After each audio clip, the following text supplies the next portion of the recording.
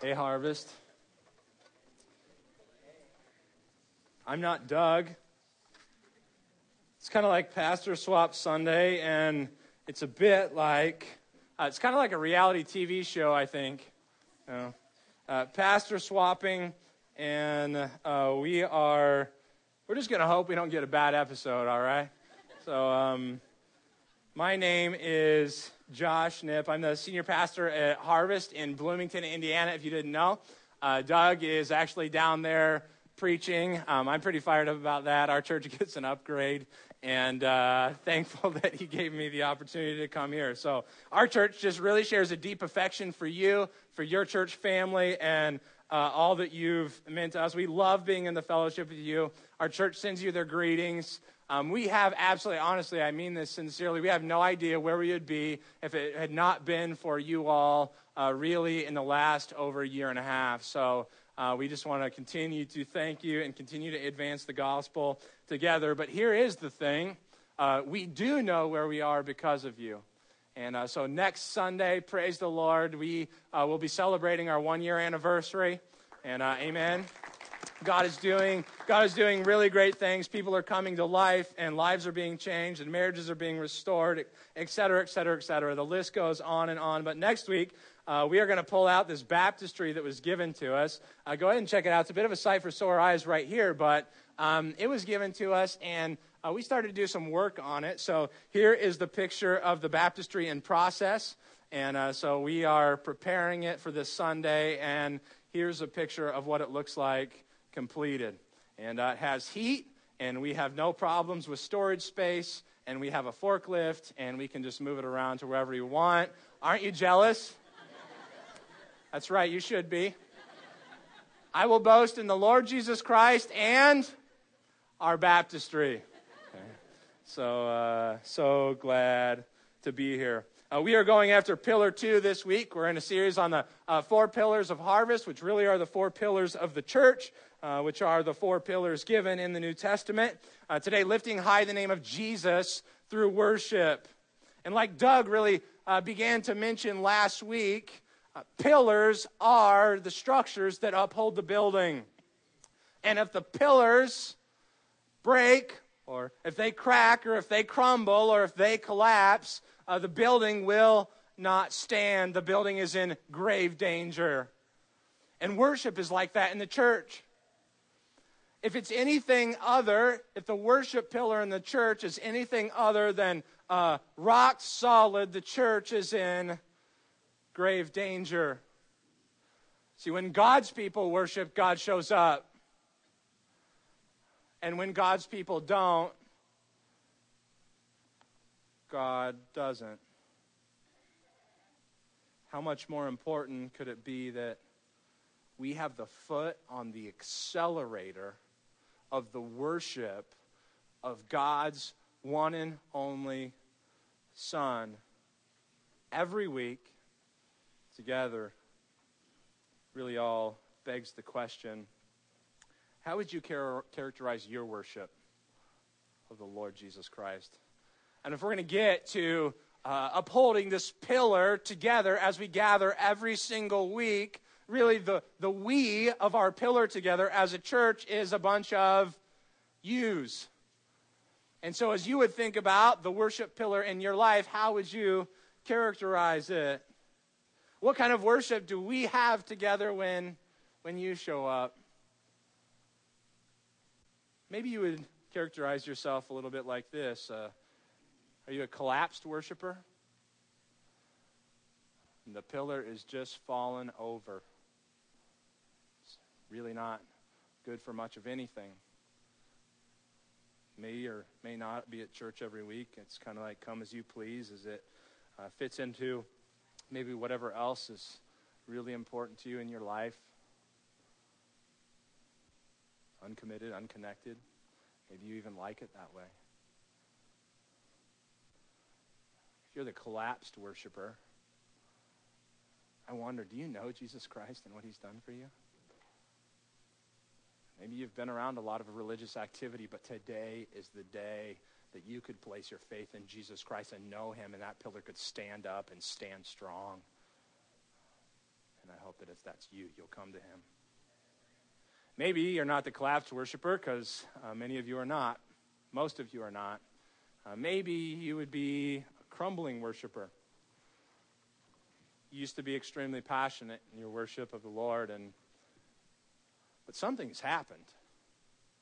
Something in your life has happened. Something relationally maybe has happened to you. Something that would, instead of have moved your heart in love towards God like it should have, is maybe you've allowed it to fill your heart with bitterness, anger, unresolved conflict. Whatever it is, when you come, you have lost the love and adoration that you once had for God's Son, and the pillar is slowly, piece by piece, day by day, is chipping away.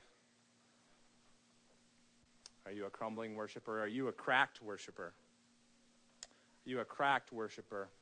See the crack in the pillars there. You're here every week,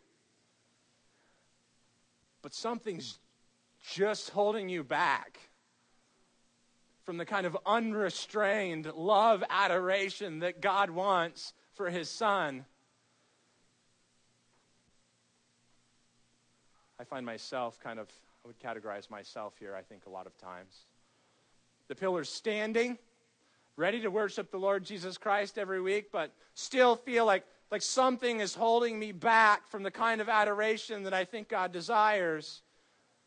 Maybe like our Haitian brothers and sisters, huh? Whether it's fear of, am I going to be distracting and all of a sudden get caught up in myself as if everybody else is looking at me right now in the worship service and frankly nobody cares. Or maybe it's fear that somebody's going to look at me and just think that if I gave what I thought God wanted me to give, that it just wouldn't be sincere. That it would be fake or be a show, or I often feel sometimes like maybe we're singing a song and we talk about bowing our knees, and I sometimes just want to kneel. And I never have.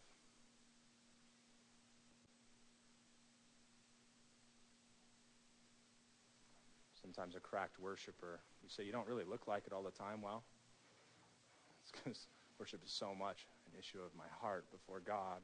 And I long to have the heart of David. In 2 Samuel chapter 6, when Michal questioned David's sincerity when he danced before the Lord, I long to have the passion in David's heart that says, when he said to her,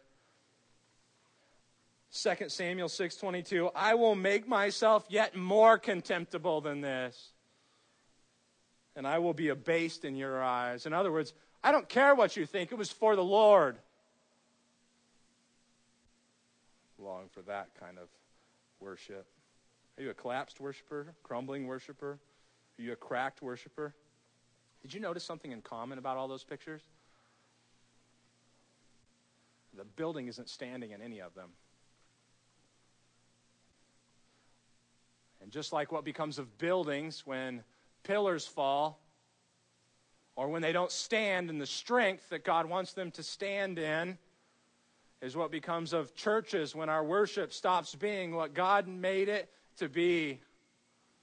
God stops attending, and so does everyone else.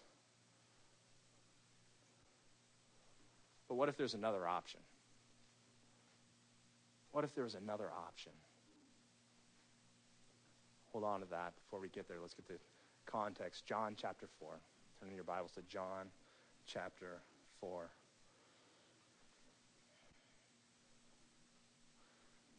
Quick summary of the context as you're turning there. Jesus is talking to the Samaritan woman at the well. I think Doug preached through John recently, so you may even remember some of this pretty well. And their disciples and Jesus are on a journey. They're traveling through Samaria. Jesus is tired. He sits down at the well. The woman comes. He says, give me a drink. And then he just starts talking with her, and she's amazed that he's talking with her. And he begins to promise her things, like that he could give her living water, that he could give her living water welling up to eternal life, that he could be the one thing in her life that satisfies all of her greatest longings. And in verse 15, she doesn't really understand that entirely. She says, the woman said to him, Sir, Give me this water so that I will not be thirsty or have to come here to draw water. So in other words, she's like, well, give me this magic water then. And Jesus is like, if you want it, there's some things about your life that you need to understand. You're looking for it in all the wrong places. Verse 16, Jesus said to her, go, call your husband and come here. The woman answered him, I have no husband. Jesus said to her, you are right in saying, I have no husband.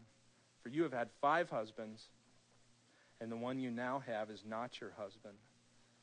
What you have said is true. So you're looking for living water, the one thing that would satisfy your soul, in all the wrong places. Verse 19, she begins to change the subject pretty quickly. Doubtless, she's uncomfortable, just like if anybody started telling you all of a sudden everything you had ever done and all the secrets of your own heart, you would start feeling very uncomfortable very quickly. And so she's certainly uncomfortable. But it's also hard to know whether that's the reason she changes the subject, or all of a sudden at the beginning of verse 19 when she says, Sir, I perceive that you are a prophet, whether she is all of a sudden like, wow, this is a rare opportunity. How many prophets did you get to talk to this week? 0, right? How many do you think she's talked to before? 0. So she's all of a sudden like, I'm talking to a prophet right now. You just told me everything about his own heart. Maybe she just wants to take advantage of this rare opportunity to get an answer to a plaguing question that had been going on between the Jews and the Samaritans for generations. Let's read verse 20. Our fathers worshipped on this mountain. So she says, the woman said to him, Sir, I perceive that you are a prophet. Our fathers worshipped on this mountain, but you say that in Jerusalem is the place where people ought to worship. See, there's the Samaritans had the rival with the Jews. We're in a worship rival. Is kind of like the worship wars of 2,000 years ago. The Samaritans had a temple on Mount Gerizim, and the Jews had the temple in Jerusalem where they should have had it. And so there's this worship war going on. It's kind of like a bit like the Hatfields and the McCoys happening, though nobody really knows why the Hatfields and the McCoys are happening, why that ever happened. We know this. The Jews and the Samaritans were fighting for years over the location of right worship, but what Jesus is going to begin to introduce is there's no reason for you to be fighting about where you worship anymore. There's no reason for either of you to be priding yourself on where you worship anymore. Verse 21, Jesus said to her, Woman, believe me, the hour is coming when neither on this mountain nor in Jerusalem will you worship the Father. You worship what you do not know. We worship what we know, for salvation is from the Jews. So Jesus is like the age-old question of where to worship. Who cares? It doesn't matter anymore. Stop fussing and fighting about it. It doesn't matter whether you're in a theater or you're in a big warehouse or you're in a church building. If God is so gracious to provide for you. That's not the issue. Jesus says the time is coming. And in a moment he's going to say is now here. When the where of worship doesn't matter. And so if the theater doesn't seem as worshipful to you, the issue really isn't the theater. The issue is who and how you think about Jesus. We meet in a big warehouse. It's kind of crazy. It doesn't have any air conditioning. It was the hottest summer like ever. Who cares? I told our church family, I was like, I don't know if we're always going to get to meet in the warehouse. I don't know if we're going to ever have air conditioning. I have no idea. I just know this. I know a couple things. One, our brothers and sisters all across the world don't have air conditioning. And so we can deal for a few weeks, all right? A big fan does a pretty good job. Then the second thing about that is I don't know if we're always going to be meeting in the warehouse. I have no idea. And for some reason, we got in a jam with our place to meet. I just told them, we'll buy a big bus. We'll put it in my front yard. It'll probably have air conditioning anyway, and we'll praise the Lord Jesus in there because it just doesn't matter where we meet. And we'll sing songs like the wheels on the bus go round and round. And such things like that. Verse 23 and 24 is really where we're going to focus our time, and these two verses are probably the most foundational verses in the establishment and history of Harvest Bible Chapel. So let's think about this thought first. God seeks worshipers. God seeks worshipers. Verse 23 and 24. But the hour is coming, Jesus says, and is now here, when the true worshipers will worship the Father in spirit and truth. For the Father is seeking such people to worship him. God seeks worshipers. The Father is seeking such people to worship him. God seeks. God seeks. The idea here is not like God looks off an outlook from heaven and just like looks around with binoculars and waits to see, like, who's the person with hands in the air? There's a worshiper right there. There's a worshiper over there. It's much more active and intensive than that. God is seeking in the sense of God is seeking and going after and demanding worshipers. The kind of seeking that God does is like a heat-seeking missile going after its target so that it can absolutely blow up in his praise. That's why the whole following context begins to talk about how the fields are white for harvest. Lift up your eyes and see that the fields are white for harvest. Why are the fields white for harvest? Because God is seeking worshipers. And in the context after that, beginning in verse 39, the reason that Jesus is in Samaria is so that many Samaritans from that town believed in him. And God sent him there to seek worshipers.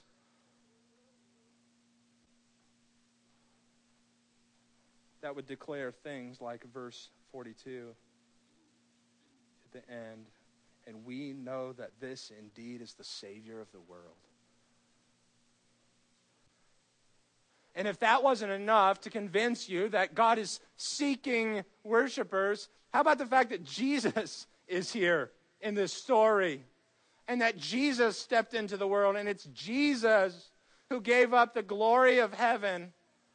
And Jesus beginning in his suffering by taking on manhood.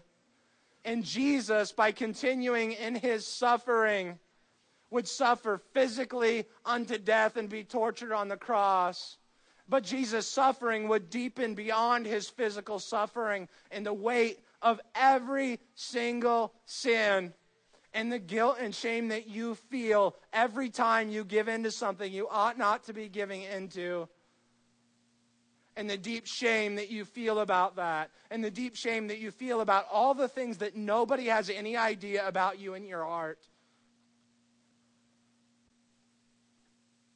Jesus felt and understood the weight of that in his suffering on the cross. And greater than you now know, multiply it across every person who he has saved across the world. Because his holiness that we don't have when we experience the depth of our shame deepened it for him. And God sent his son, and his suffering went further still because his Father abandoned him on the cross, and he cried out, my God, why have you forsaken me?" So that the Father could pour out his wrath. And the penalty for my sin and for your sin upon him so unjustly, so that it wouldn't be poured out on you and I. Oh.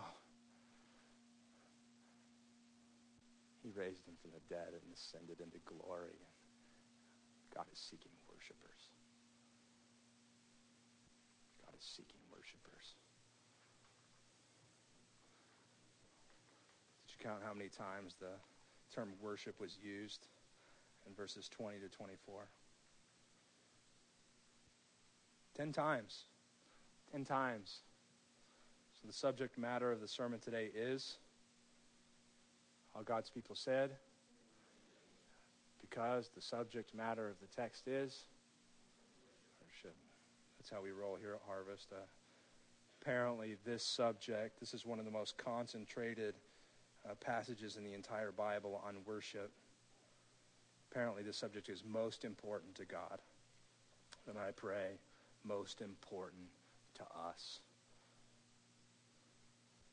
After all, Doug preached on preaching last week. I'm preaching on lifting high the name of Jesus through worship this week. What's more important? Raise your hand if you think preaching is more important than worship. I know you're all like, can't possibly be that because we're on worship this week. I'm not raising my hand. Worship is the chief end of our existence. And the only reason I preach is hopefully that God's people would raise up in greater worship to God himself. I hope I become a better preacher for our church so our church can become better at worshiping the Lord Jesus Christ. Worship, the chief end of our existence. God is seeking worshipers. In heaven, I retire from preaching. I am jobless there. Now, God will continue to reveal himself so that he can invite greater and greater and greater worship from his people.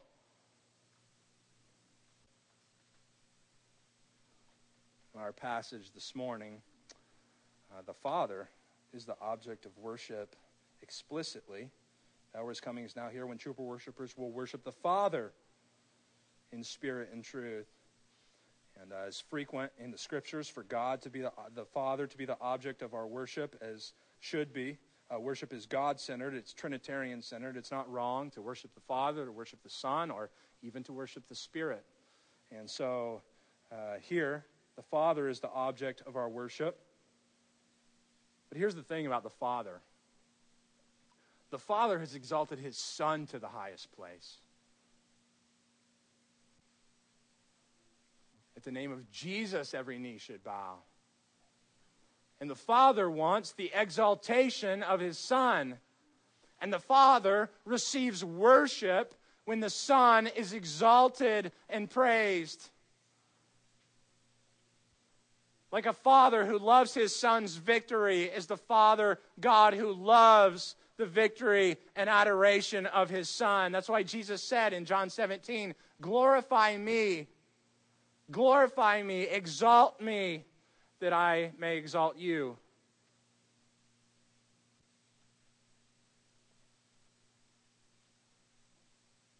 What God has done in Jesus Christ is the message of the Bible, and if our worship doesn't reflect that message, then God doesn't love our worship. Now, we're a couple pages into this sermon. We've been talking about worship a lot. Just to make sure that we understand what we're talking about, let's get a definition. So look at the text. Did you see the definition of worship given in the text? No, you did not. There isn't one. I'm just kidding. In fact, there's actually no place in the entire Bible where an explicit definition of what worship is. There's no place that says worship equals or worship is. What we do is we see lots of pictures and various terminology used to describe the nature of worship. Here's a few. Homage. Homage is used. Homage is bowing down to the ground. Homage is like I'm falling on my face and kissing the feet of the one whom I am worshiping. Another term that we use oftentimes is service. So all of the service that was happening, for instance, in the tabernacle and the sacrifices and in the temple, service, or in the establishment and celebration and all the work to celebrate the Old Testament festivals. And as we move to the New Testament, obedience being such an important part of what worship is. But beyond that, our sacrifice, our service now is Hebrews 13:15. Through him, Jesus, let us continually offer up a sacrifice of praise to God. Service, then there's reverence. Reverence. Let us offer worship acceptable to God with reverence and awe, Hebrews 12:28 says. Respect due to God, appropriate fear, wonder at his majesty. I think the simplest and clearest biblical definition of worship is this. Worship is ascribing worth to God. It's attributing worth to God. So homage bows before the one in a great sense of unworthiness. Like John the Baptist in his heart, he must increase, I must decrease, before the one who is more worthy. Service gives my life and my voice for the sake of the one who is more worthy. Reverence places respect not upon anything else, but upon the one who is more worthy. Worship is ascribing worth to God. The word has kind of developed a little bit over time. It used to be called worthship. Long before we were around, a worthship, which clarifies the idea quite a bit. One is treasured and valued in highest degree and adored in greatest worth over all others from our hearts and in the fruit of our lips. Psalm 29:2 says this, ascribe to the Lord the glory due his name. Worship the Lord in the splendor of holiness. And see, here's the thing. When you go out to buy something and you go to the store, you make your decisions about what you're going to buy based on how much something is worth to you. And sometimes there's a pretty massive chasm between what the store thinks something is worth and what you think that something is worth. Am I right? Right. So you walk up to something and you go, that price is just a little bit too high. It's not worth it.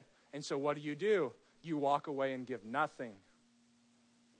Because you will always give in proportion to what something's worth to you.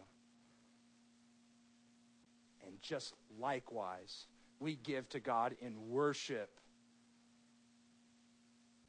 in proportion to what we understand him to be worth to us. How much is God worth to you?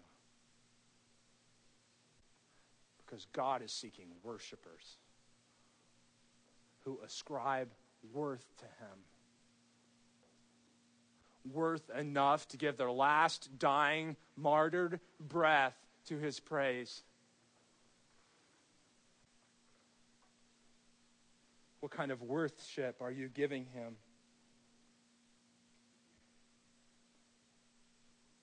We only get a few songs a week to do this together.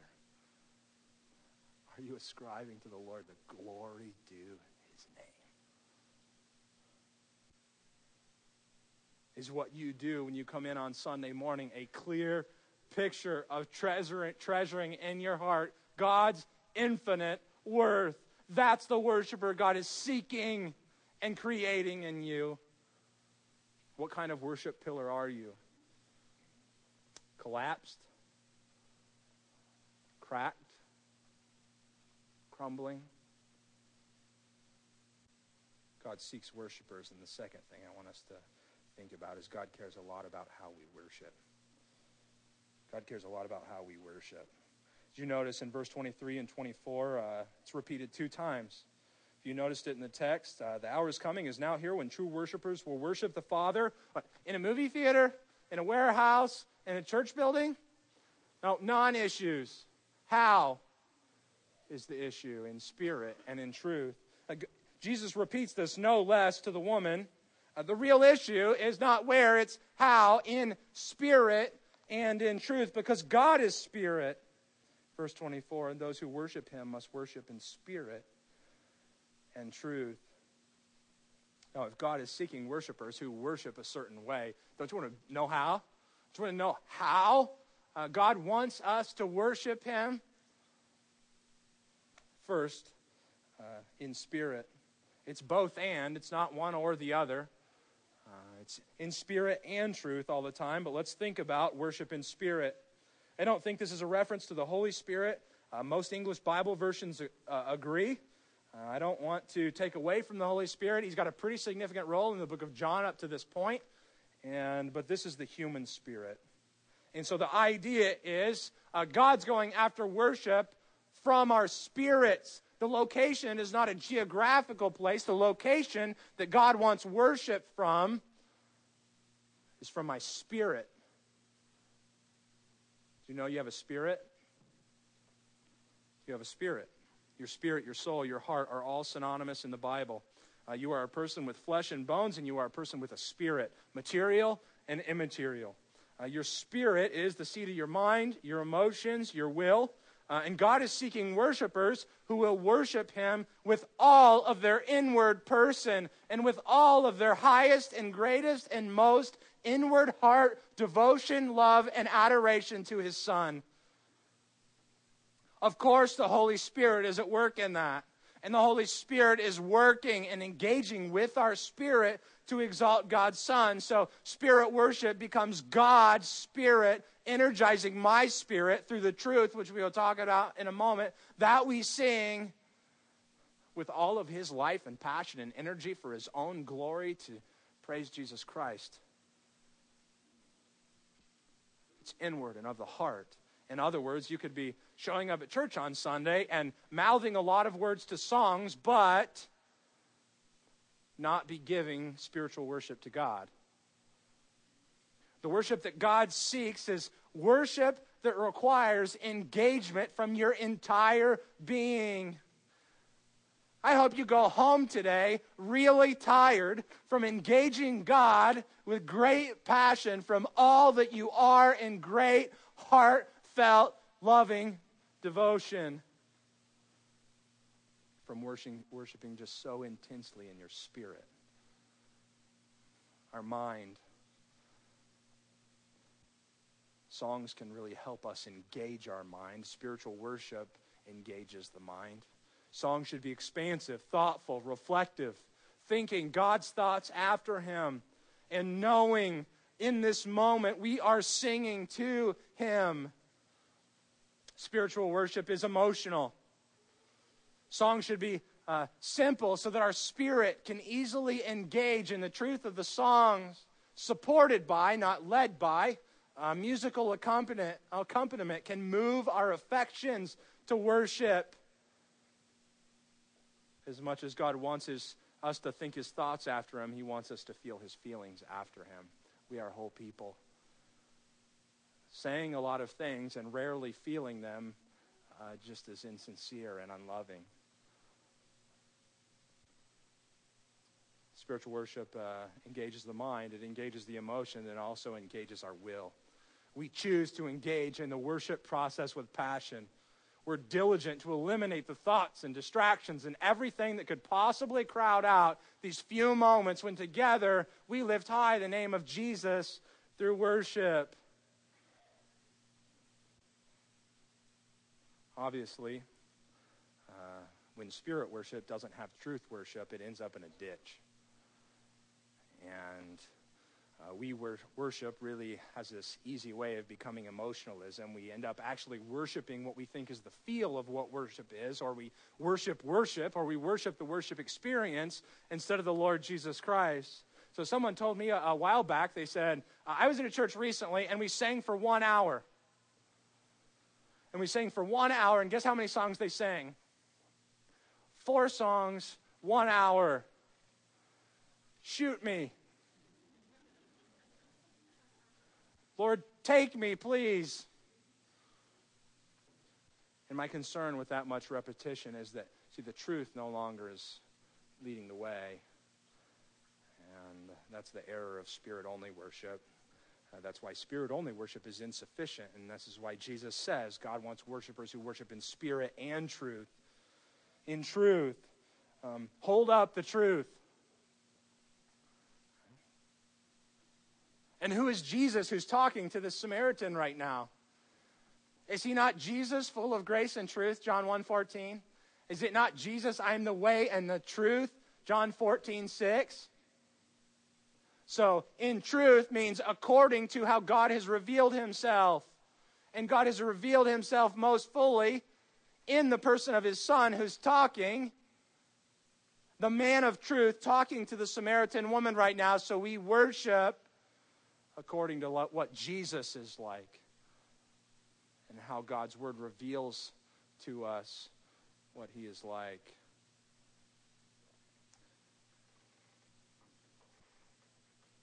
Problem with truth worship when it's not spirit and truth worship is oftentimes in the name of truth we void the truth of its power. And when we sing truth that hinders our spirit's ability to process and engage it.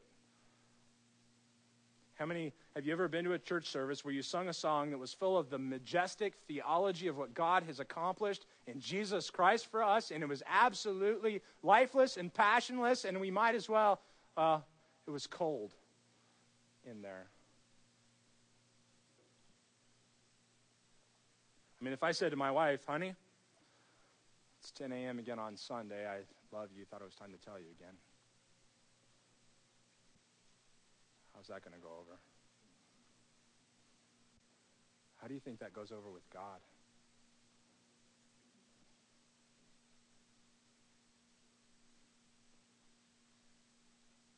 Also, have you ever sang a song and just had no idea like what you were singing? I mean, whatever the song was trying to say was so far lofty things above your head, you have no idea what it means.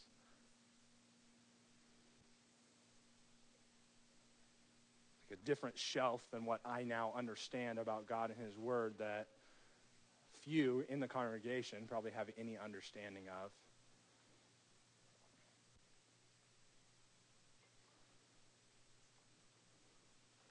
See, the goal of worship and truth worship is not just to say true things. It's not just that they're said. It's to say true things with understanding of what I am saying to God right now. That also, as I have understanding of what I am saying right now, my spirit also is moved and engaged through understanding.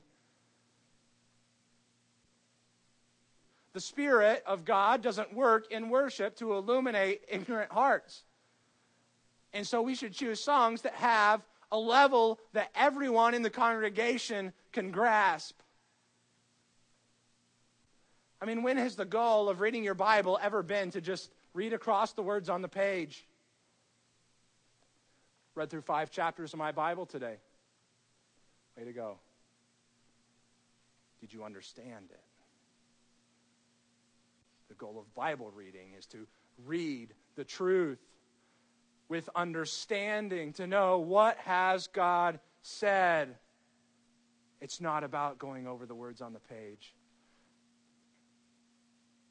And worship is not about saying the words on the screen.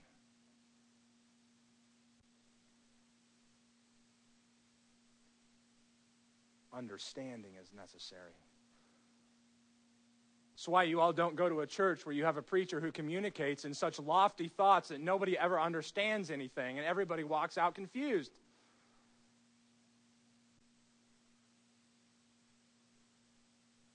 Because truth, when it's presented in any way that's just way beyond understanding, is void of all power to move our hearts to worship the Lord Jesus Christ.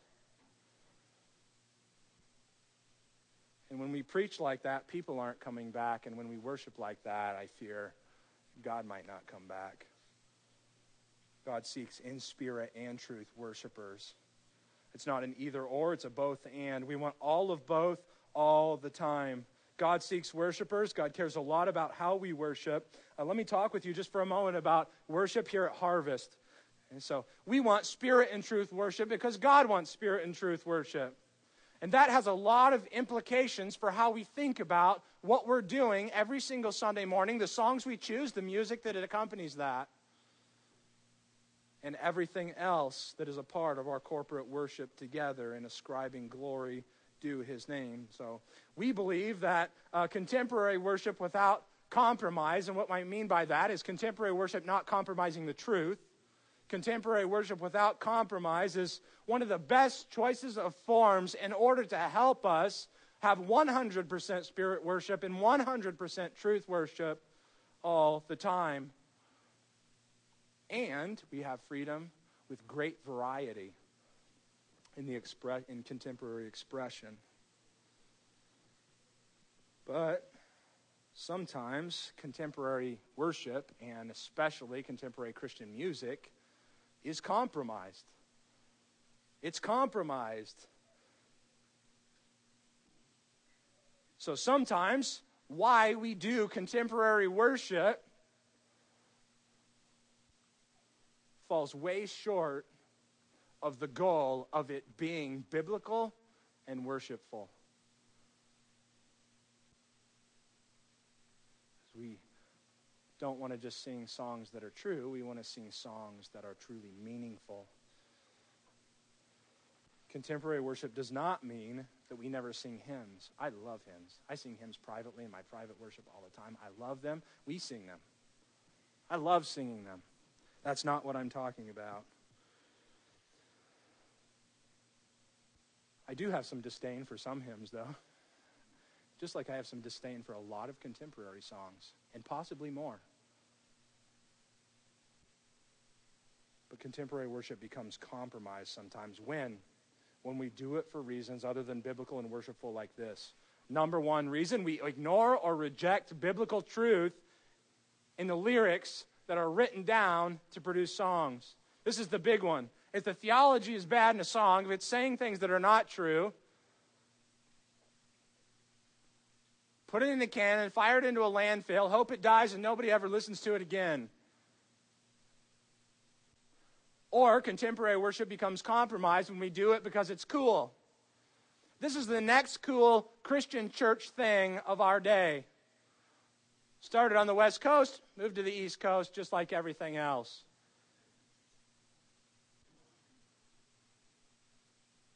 Churches need to really just end that motivation for everything they do, starting with why they do music and how.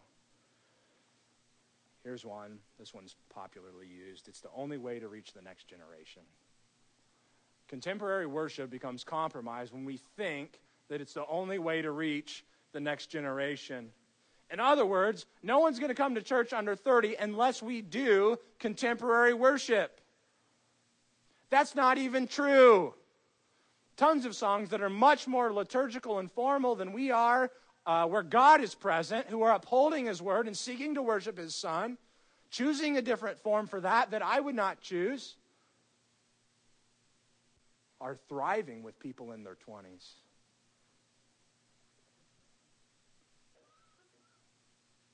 When contemporary worship is the means of church growth, and when did contemporary music ever become God's plan for evangelism? God's mission for evangelism is the preaching of the gospel of Jesus Christ.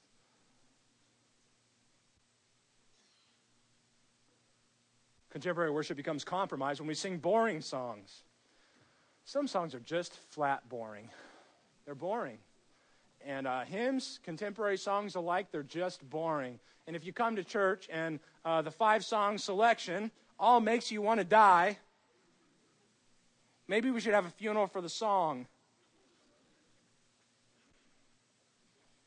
Lyrics become primarily about us. Be the final reason I'll give, though there are many more. A lot of songs on Christian radio are like this. Some of them are on the top of the Billboard charts right now. That scares me about what we think is important in Christian music. God doesn't move in power when we worship ourselves. He moves in power when we ascribe to Him the glory due His name through Jesus Christ. God seeks worshipers. God cares a lot about how we worship in spirit and truth. Worship at Harvest is contemporary without compromise. And this final thing quickly, the time to worship is now. It's now. You look back at the beginning of verse 23. Jesus says, the hour is coming. And then what does He say? And now is here, meaning I have come. And He's not to the cross yet, but I have come. And so the hour is now when the change is taking place from where to who and how. May Jesus Christ be praised from Harvest Indy West. May Jesus Christ be praised from Harvest Bible Chapel in Bloomington. Now, God raise up a church that draws the gaze and desire and delight of God's heart. A church that now sees as its greatest and most fervent and most consuming passion every person in the life of the church the adoration of God's only Son. God, fuel us with the energy of your passion for your glory. The time to worship is now. How's your worship pillar doing? How are we doing? How are we doing because of you? Are you collapsed? Have you crumbled? Are you cracked? Well, I promised you another option. Here's what God is seeking. God is seeking cross worshipers. Are you a cross worshiper? The cross, figuratively speaking, the old wooden pillar that never cracks and never crumbles and never collapses in the heart of those who have placed their faith in the one who died there. And of course, we don't worship the wood. We worship Jesus Christ, who was sacrificed there and who was raised from the dead. The cross is the pillar of our heart, upholding all our worship of God's Son. It might not be standing on Calvary anymore, like many of the pillars we saw before, but it is certainly standing true in our souls for our eternal salvation.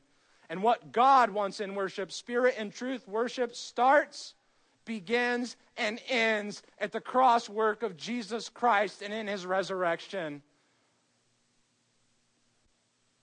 And may we be the church that deeply loves the cross and the one who died there, that he might get the highest and greatest adoration, and that the pillar of worship and lifting high the name of Jesus would never suffer and never crack and never crumble for the sake of the advance of his gospel in all the earth.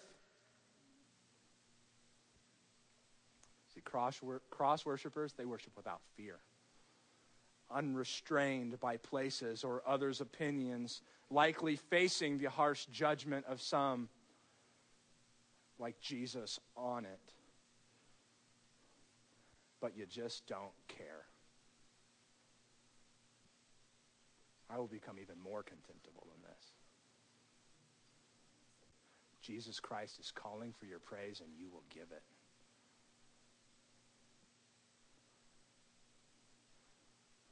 Stand with me for prayer, and then we're going to sing a couple songs together.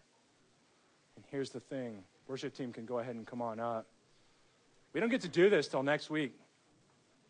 People tell me all the time, you should just preach like you're never going to have the opportunity to preach again. I think that should be true of worship. Let's worship when we gather together to lift high the name of Jesus Christ, like we may never have the opportunity to sing here again. Let's draw near the cross and worship its Christ. Let's all of the yous grow in making us a better we. No crumbling, no cracking, no collapsing, but cross worshipers. Let's pray. Oh God, you are seeking worshipers, and we praise you that those who are gathered here, who know Jesus Christ, your Son, who you gave for us, have begun the journey deeper into what you have done in Jesus Christ and are responding in worship. Father, I pray that you would protect this church always from anything less than the greatest heart adoration that the cross of Jesus Christ warrants. And Father, like the Samaritan woman and like the other Samaritans who heard the words of Jesus and believed, giving up everything else for all that they needed in you, oh God, would that be true of us today? Father, the time is now for you to receive your cross-shaped adoration. Father, would you help us to give it now in Christ's name? Amen.